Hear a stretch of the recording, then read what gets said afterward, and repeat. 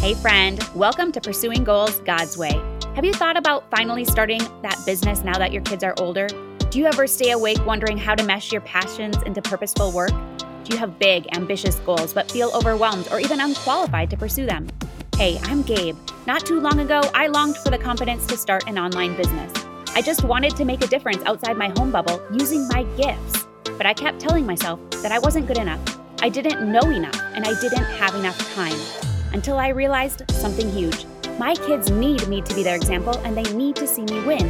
And yours do too.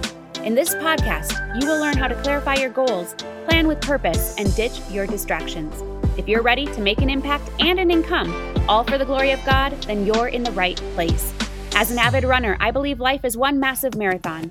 It's up to you to run your own race and to finish it well. So lace up those running shoes, pop in your earbuds, and let's do this thing. Hey, welcome to Pursuing Goals God's Way. I am so glad you're here with me today. I am Gabe Cox, your host, and today we are talking all about simplicity. Now, if you're following along, I'm reading The Ruthless Elimination of Hurry by John Mark Comer.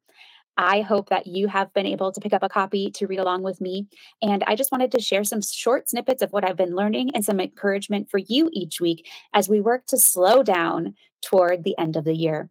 So far, we've talked about the fact that hurry is the enemy to spiritual growth. We've also talked about where our time is going and the symptoms of hurry sickness. We've worked through the fact that more time isn't actually the answer and dove into the secret to the lighter life. Then I challenged you to look at your schedule to see if it aligns with your values. And we started talking about the 4 practices of an unhurried life. The first 2 being silence and solitude and Sabbath day. And now we're moving on to the 3rd practice of an unhurried life, and that is simplicity. So here's a funny little story before we get into it. I'm going through this book with my Bible study this fall, and it's been really good quality time. I haven't been a part of an in-person Bible study in a long time, and I didn't want to add one more thing to my plate, but I was feeling pulled to start finding community inside our church, so I did it. And I'm thankful to have found a wonderful small group of women to dive into the Word with.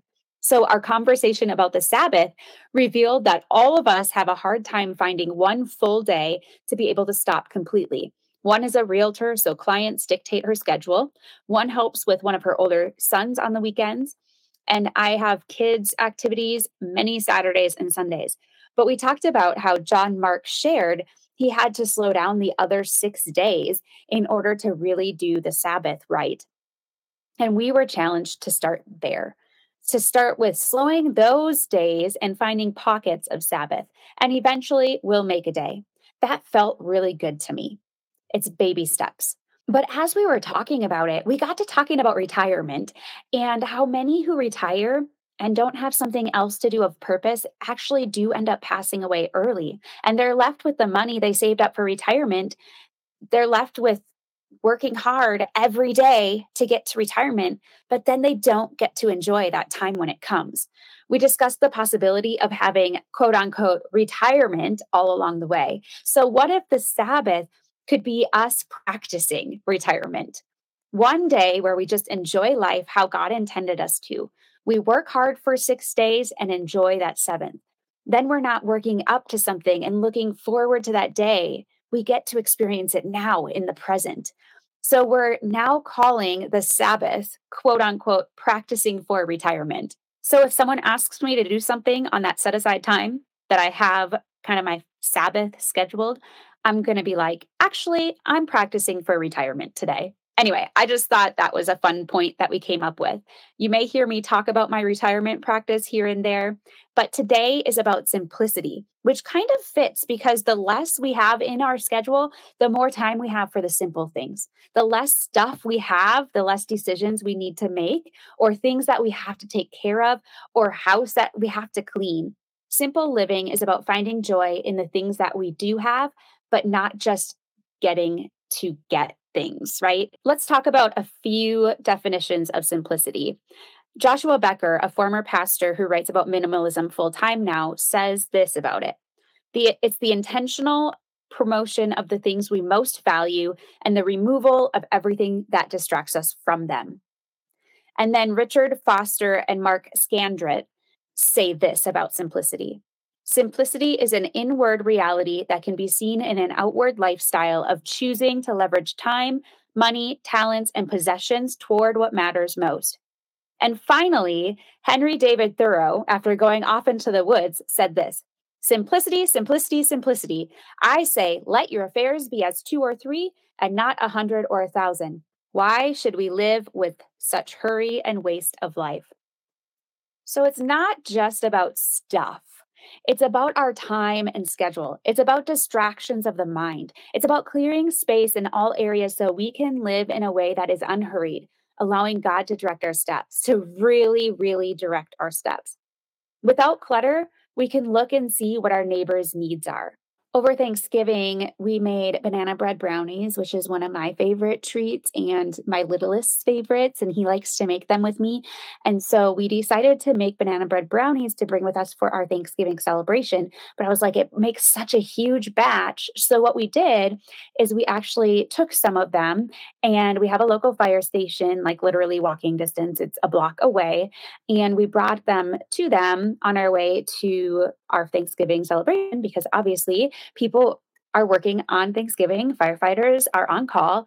And so the younger boys were able to ring the doorbell and give them to them and say happy Thanksgiving. And it was just so fun to be able to have the time to do that.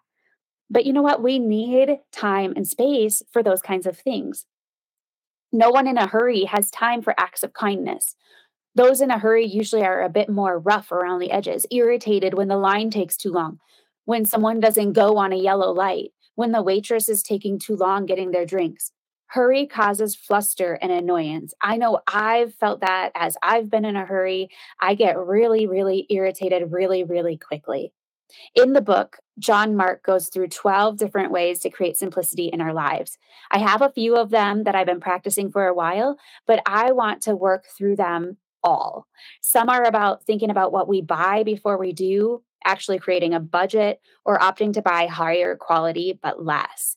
One thing that I loved and took heart with was the idea of sharing, more of a communal living in a way, right? So if someone else has a boat, and you have a trailer, how about sharing so you don't have to buy the boat and your neighbor doesn't have to buy the trailer? Certain things that we would use very rarely. Wouldn't it be nice to be able to share with others and not to have so much stuff built up? My friends and I joke, well, I guess I'm serious. I'm hoping they are too, but that when our kids are all out of the house, we'll do a communal living. My husband and I want to buy a fifth wheel to live in and essentially travel wherever our kids are and maybe have a plot of land to come back to with a trailer hookup or a small house, but we really want to live simply. But just to have what we need and experience life in a whole new way. If my friends decided to do the same, we could have plots of land in a few places, meet up sometimes, go our separate ways sometimes, but live in community together. What fun would that be? I mean, now that would be practicing retirement. So, what is something you could do to simplify your life in some way this week? Go through your closet and get rid of the dozens of items of clothing you rarely wear. Maybe take something off your schedule. Maybe give away something you never use. Now, I want to leave you with this. Philippians 4:13 says, I can do all things through Christ who strengthens me. We've talked about this quite a bit. This verse is taken out of context by so many, making it seem like they can have or do whatever they want because of Christ. But that's not what this verse is saying. What is cool is that John Mark puts it in perspective for us to share the context of the verse. Do you know what it is? Paul is talking about contentment, living with less. So let's go back to Philippians 4:13, but let's start at verse 10. It says, I rejoiced greatly in the Lord that at last you renewed your concern for me. Indeed, you were concerned, but you had no opportunity to show it. I am not saying this because I am in need, for I have learned to be content whatever the circumstances. I know what it is to be in need, and I know what it is to have plenty. I have learned the secret of being content in any and every situation, whether well fed or hungry, whether living in plenty or in want. I can do all this through him who strengthens me. We can be happy right now through Christ who strengthens us. We can be content with what we have. We can live in the moment, practice retirement, live on less. True happiness doesn't come from stuff. Stuff can actually make us more discontent or unhappy. True happiness comes from learning how to be content and to live with purpose. We have access to the Father, and that's all we need to live in a simple and powerful way and to live a simple and powerful life. All right, let's pray together. Dear Heavenly Father, I just thank you for being the strength that we need to live in contentment, to live as you want, to live a simple yet powerful life. I pray that you will use each and every one of us in the way that you want to mold and shape us to be able to do your will, to be able to do the next right step. And I pray that you'll just help us to really be contented in you, contented with what we have, and to want to live a life of simplicity so that we don't have the hurry, so that we can look to our neighbor and help our neighbor, so that we can share and just have giving hearts and giving spirits. And we can do that all through you because you will strengthen us. Thank you so much for who you are, and thank you for loving us. In Jesus' name, amen. All right, friends, in all things I pray, you just run your race. I believe in you. Thank you so much for joining me today. I had a great time and I hope you did too. Before we go though, make sure you follow the podcast on your favorite listening platform if you haven't already. If you resonate with this episode, please consider leaving a review on iTunes or share it with a friend as this helps grow the podcast. Also, if you're not a part of Simplicity and Motherhood, consider joining us.